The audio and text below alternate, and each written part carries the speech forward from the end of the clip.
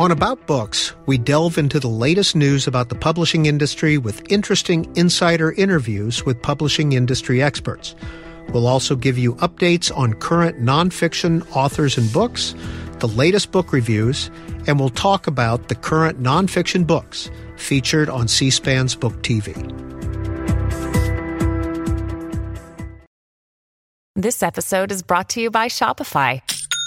Forget the frustration of picking commerce platforms when you switch your business to Shopify, the global commerce platform that supercharges your selling wherever you sell. With Shopify, you'll harness the same intuitive features, trusted apps, and powerful analytics used by the world's leading brands. Sign up today for your $1 per month trial period at shopify.com/tech, all lowercase. That's shopify.com/tech. When you need mealtime inspiration, it's worth shopping Kroger, where you'll find over 30,000 mouth-watering choices that excite your inner foodie. And no matter what tasty choice you make, you'll enjoy our everyday low prices, plus extra ways to save, like digital coupons worth over $600 each week. You can also save up to $1 off per gallon at the pump with fuel points. More savings and more inspiring flavors make shopping Kroger worth it every time. Kroger, fresh for everyone. Fuel restrictions apply.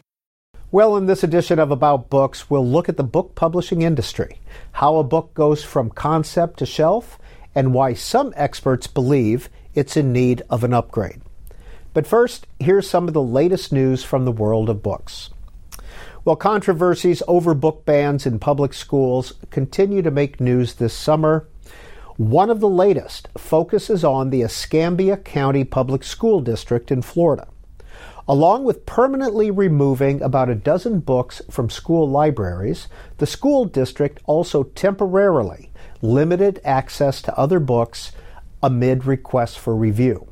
The nation's largest publisher, Penguin Random House, along with the free speech group PEN America and several authors, sued the school board in federal court in northern Florida.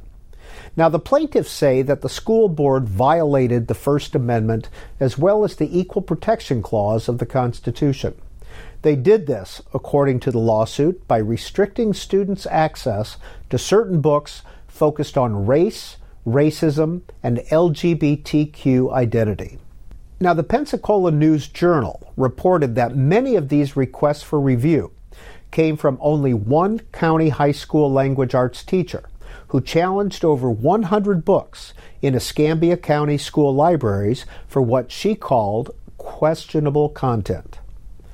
Among the books permanently removed by the school board were George Johnson's All Boys Aren't Blue and the children's book And Tango Makes Three. Meanwhile, the Washington, D.C.-based Heritage Foundation weighed in on the banned books debate. They argued that PEN America drastically overstates the number of book bans across the country. Now, according to PEN America's Banned Book Index, there were over 2,500 book bans in the last couple of years. But Heritage Research Fellow Jay Green found that nearly 75% of the books on that list were still available in school and public library card catalogs. Now, PEN America notes on its website that it applies the term book ban to a range of restrictions on a book, including temporary removals. But the Heritage Foundation's Jay Green said that PEN America has twisted the meaning of the word ban. Determining what books are age-appropriate and educationally valuable for school libraries is inherently contentious, Green tweeted. Manufacturing a book-banning crisis where none exists only serves to undermine that already difficult but necessary process. And now on About Books, a focus on the supply chain that keeps the publishing industry running. We recently sat down with Brian O'Leary, the executive director of the Book Industry Study Group, to talk about his organization's push to make the book industry supply chain more efficient. So, Brian O'Leary, what exactly is the Book Industry Study Group? So we're a multi-company association that tries to solve problems that affect two or more parts of the book industry. In many ways, we set standards and best practices for the industry and try to make things work as well as they can behind the scenes. I refer to us more colloquially as the plumbers of the book business, the folks who kind of maintain the infrastructure for how book publishing works. It's all behind the scenes, but as you know, probably from your own life experience, no one cares about plumbing until something goes wrong, and then that's pretty much all you care about. So who are your clients? Who would hire you? Well, we don't typically get hired as much as we are a membership association. So we're made up of publishers, many of the ones that you're probably most familiar with on Book TV, Penguin Random House, Simon & Schuster, HarperCollins, and all the big five, and probably about 40 more, as well as distributors, retailers, libraries, and manufacturers, the printers and paper suppliers for the book business. In a recent article in Publishers Weekly, Mr. O'Leary, you referred to the book industry as an old house. What did you mean by that? Well, I think most people, hopefully, who are listening today have owned an older house, and they know that it's always in need of some work. It never really ends. So the book publishing business was kind of built in the United States between the 1940s and the 1980s. It grew into a fairly significant business for the U.S., but still the largest book publishing market in the world. But a lot of our decisions about infrastructure were kind of built when books were only physical. And as everybody knows now, they're not just digital, but also audio in digital form and a variety of other formats. But books were only digital, and distribution was largely digital. A lot of the standards were also built before there was significant online sales. It's now more than half of all sales of books occur in some way, shape, or form online. And so the things that we do and have done over the last 50 years have evolved in terms of markets, channels, and other ways. But the way that we still provide physical copies and digital copies of books kind of emulates decisions that were made in the 1970s and the 1980s, and they need an upgrade. So what are some of the top inefficiencies, in your view, in the book supply chain? Sure. So, some of this is inside baseball, but that's why you have a show, right?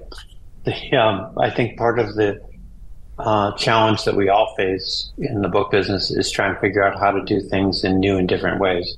So if you wanted to, for example, test the price of a book, suppose you had a new book coming out in a series, and the author's prior books, you wanted to at least provide a price incentive so that folks who had not picked up the series earlier might try buying those books.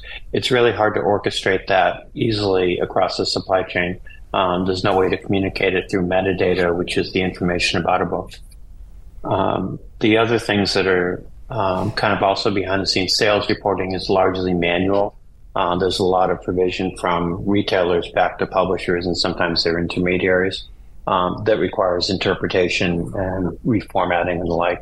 It's hard to actually know in real time how well a book is doing. You can see the sales data, and I'm sure you had a chance to report on it on occasion.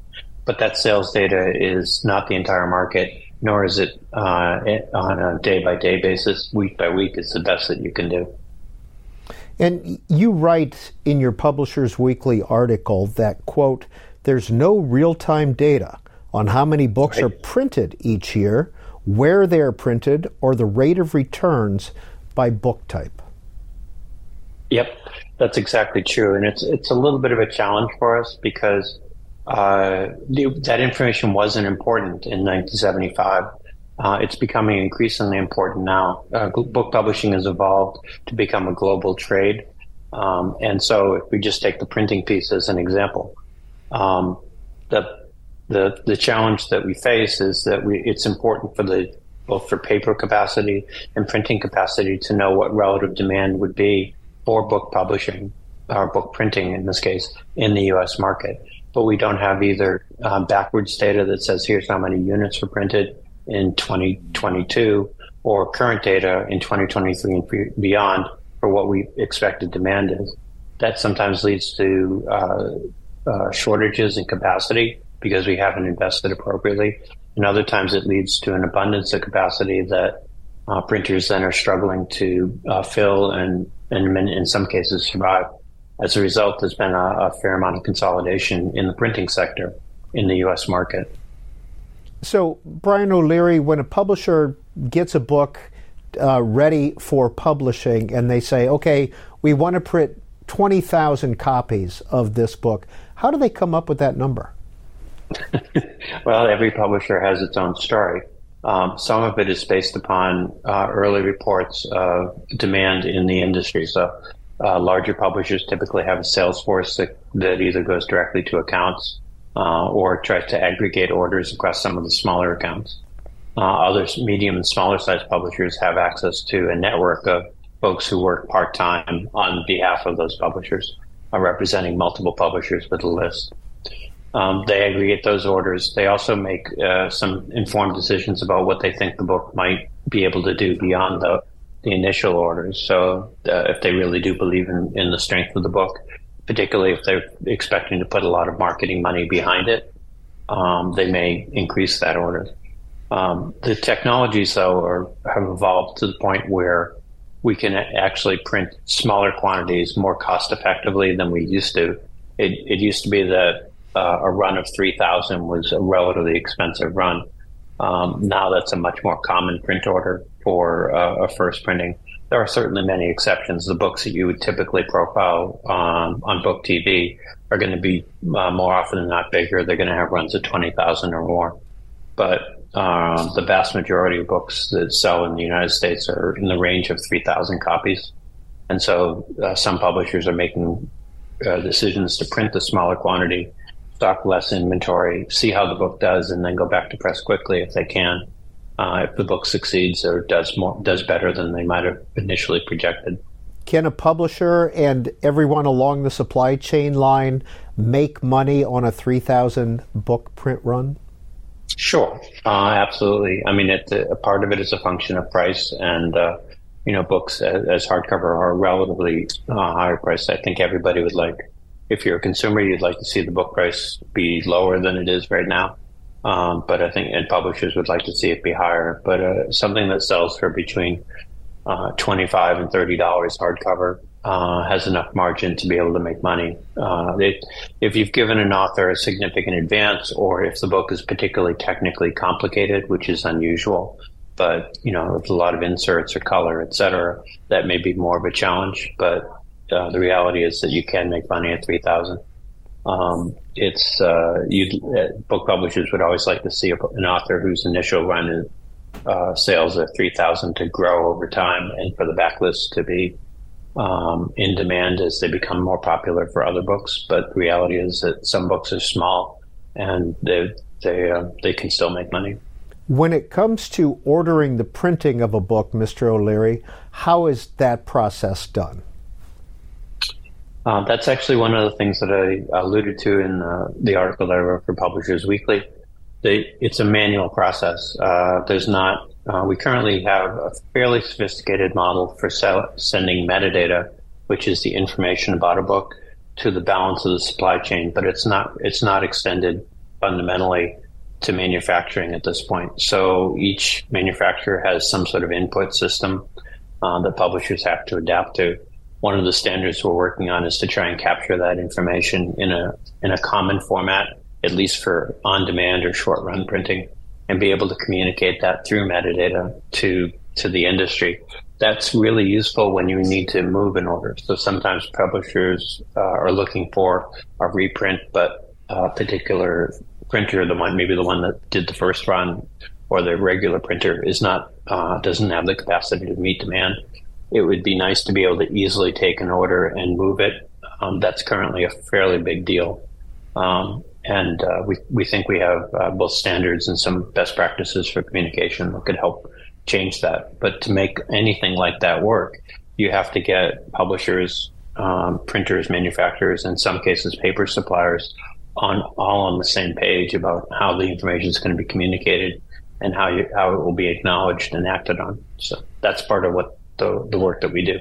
So when you have a blockbuster bestseller such as one of Michelle Obama's books, how do you schedule the printing of that book, the paper supply? You would get that all done ahead of time, wouldn't you? Yeah, that's absolutely the case. I mean, one of the wonderful things about Michelle Obama's book is that it did fantastically well and was expected to do quite well. it wound up doing even better than expected and went back to press several times. But you're exactly right that the beginning of the process started with the notion that it was going to sell literally millions of copies, which is, as I said a moment ago, is relatively unusual in the book business. It's good news, and it does help sustain the mid-list and the smaller backlist sales throughout. But the production departments in major publishing houses that typically get those books schedule both the capacity and order the paper if they order it directly months in advance. The lead times generally for announcing a book are about 6 months earlier than a book actually being published. So it shows up on a list at least 6 months before with some core information that might include page count and not necessarily order quantity, but at the very least the core information about the size and trim of a book, et cetera. So most production departments are able to move as many as 6 months ahead of time. A lot of things change between 6 months and date of publication. So they're always kind of amending their orders and updating and sometimes shrinking, but oftentimes growing the order. But those are regular parts of the job, and people are pretty well set up for it. Brian O'Leary, are so-called instant books easier to do these days because of technology? They are. And it's on two ends of the process. One thing that's interesting is going back to the early 1990s and the rise of desktop publishing is that it's much easier to essentially create and format a book quickly, much as it has been for the periodical, for the magazine and newspaper businesses. So that helps a lot on the front end. For books that you anticipate ordering larger quantities, you may still do them using traditional printing processes. But typically what publishers are encouraged to do is to plan for demand, not tied to a specific book necessarily, but to know that you have capacity available to produce so many copies of 6x9 format, for example, in this particular month. If you have that capacity reserved, as many publishers have learned to do, then you have the ability to just put a book in. It could be backlist and something that you had planned anyway, but it also could be a quick turnaround book like the one that you have in mind. Are most self-published books printed on demand now? They are, largely through one or a couple of the large providers, but there are a number of different on-demand services that you can use. The thing there is that one of the hard things about self-publishing is that if you produce a large quantity up front, even if it were 1,000 or 2,000 or 3,000 copies, so a relatively average one for traditional publisher, you have to pay for the printing up front. So whatever the unit cost is for that, a small author has to advance that money, which might be a few $1,000s, but it's still significant funds for an author. On demand gives you the ability to set up on a relatively, sometimes there's no setup fee, other times it's affordable to set up a copy for being produced on demand.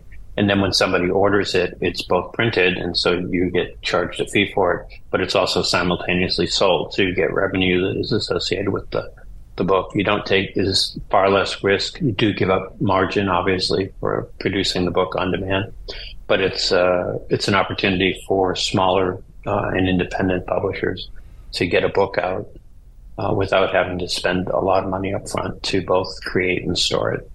Now, Brian O'Leary, throughout this interview, you've used the word metadata several times. What do you mean by that? Yeah, metadata is kind of our coin of the realm. Sorry about that. The metadata is essentially data about a book. So it comes in three buckets. The first is bibliographic metadata, so things that readers would be familiar with. What is the title of the book? Who is the author? In some cases, things like what is the ISBN, because that's an important way for information about a book to be singularly identified. Other information is commerce related. So what's the price? What are the terms of sale, et cetera? Those are quasi consumer, but also sometimes for the trade. And then there's specific supply chain data. So what's the weight of the book? What are its dimensions? How many books appear in a carton? Those are important to retailers and even if they're online retailers, because they both order and store the books in specific ways. And then how that information is communicated. For example, what's the label on the carton look like, and how do you find it? You kind of forget in the book business that there are 2.5 billion with a B units produced every year in the United States market, and that's something in the range of 200 million cartons of books. So you want to make sure you have a good label on every one of those cartons, because otherwise you're not going to find that book very easily. Well, you say 2.5 billion are produced. Can you tell us how many books are sold every year in the United States? Yeah, I'd actually say that the 2.5 billion is the number of books that's sold. That's kind of the number that comes out of NPD Bookscan, which is now Circana. The number that's produced kind of varies by the type of book publishing, but we think that returns are probably in the range of 20% or less. So you might see the total number of printed units, not necessarily printed in the United States, but total printed units are somewhere between 2.5 and 3 billion units a year. So perhaps maybe 500 million a year returned. Is that what you're saying? It could be that high. One of the things that led you to invite me to come to the show today was my article, and that's data that we don't really have a good hold on. Individual publishers know what their exposure is, but we don't know as an industry.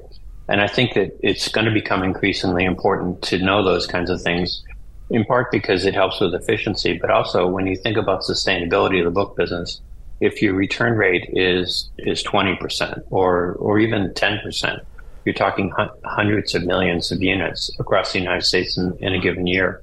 I think for as we become consistently more concerned about carbon footprint, and sustainability overall, those are things that we want to get our arms around and be able to clearly articulate what our exposure is and take steps to try and mitigate it where we can. So, Brian O'Leary, what is the ISBN cataloging system? Sure. So it's an international standard. It's short for International Standard Book Number. It goes back about 40 years, and it was first a 10-digit ISBN and now a 13-digit ISBN. Like almost all products have some sort of identifier, and not just books, but this is a set of identifiers specific to the book space. So these numbers, which begin in the United States with either 978 or 979, are unique to the book publishing space in the U.S. market. No other identifiers start with that. And it's a way to uniquely identify a particular instance of a book. So a physical book will have one ISBN. The same book in digital form will have a different ISBN. Even though it's the same book, it's a different commercial entity. It's sold differently. It's probably priced differently, if not entirely differently. And so each version of the book gets a unique ISBN. It helps anyone in the supply chain, publishers as well as retailers, know which version of the book this is, what its price will be, any particular physical or digital aspects of it, tying back to the metadata that I talked about a moment ago. And it also helps with reporting, so that when you find out that Michelle Obama sold 13 million copies of her book, it's through the ISBN that you know that. Brian O'Leary, how did you become, in your own words, the plumber for the book industry? Well, sometimes I think it's 40 years ago, I came out of business school and I wanted to work in publishing, and I took a job at what was then Time Inc. In production. I thought at the time I hadn't worked in publishing, and I really wanted to know how it worked. And I thought the best place to do that was from the back end of the elephant. And I think it kind of got in my blood, both the ink on paper. I spent 3 years in a printing plant in Singapore for time, and then came back and worked in New York for another 10 years. But it was kind of that experience that said, how things work is kind of core to what really motivates me in my job. And I did that both as in magazine publishing, book publishing, and as a consultant for several years before joining BISG in 2016. So it's been almost 7 years now that I've been trying to solve problems that affect two or more parts of the business. Brian O'Leary is the Executive Director of the Book Industry Study Group. We appreciate your time on Book TV. Glad to be here. Thank you. Well, thanks for joining us for About Books, a program and podcast produced by C-SPAN's Book TV. Now, a reminder that you can watch all of our Book TV programming anytime online at booktv.org.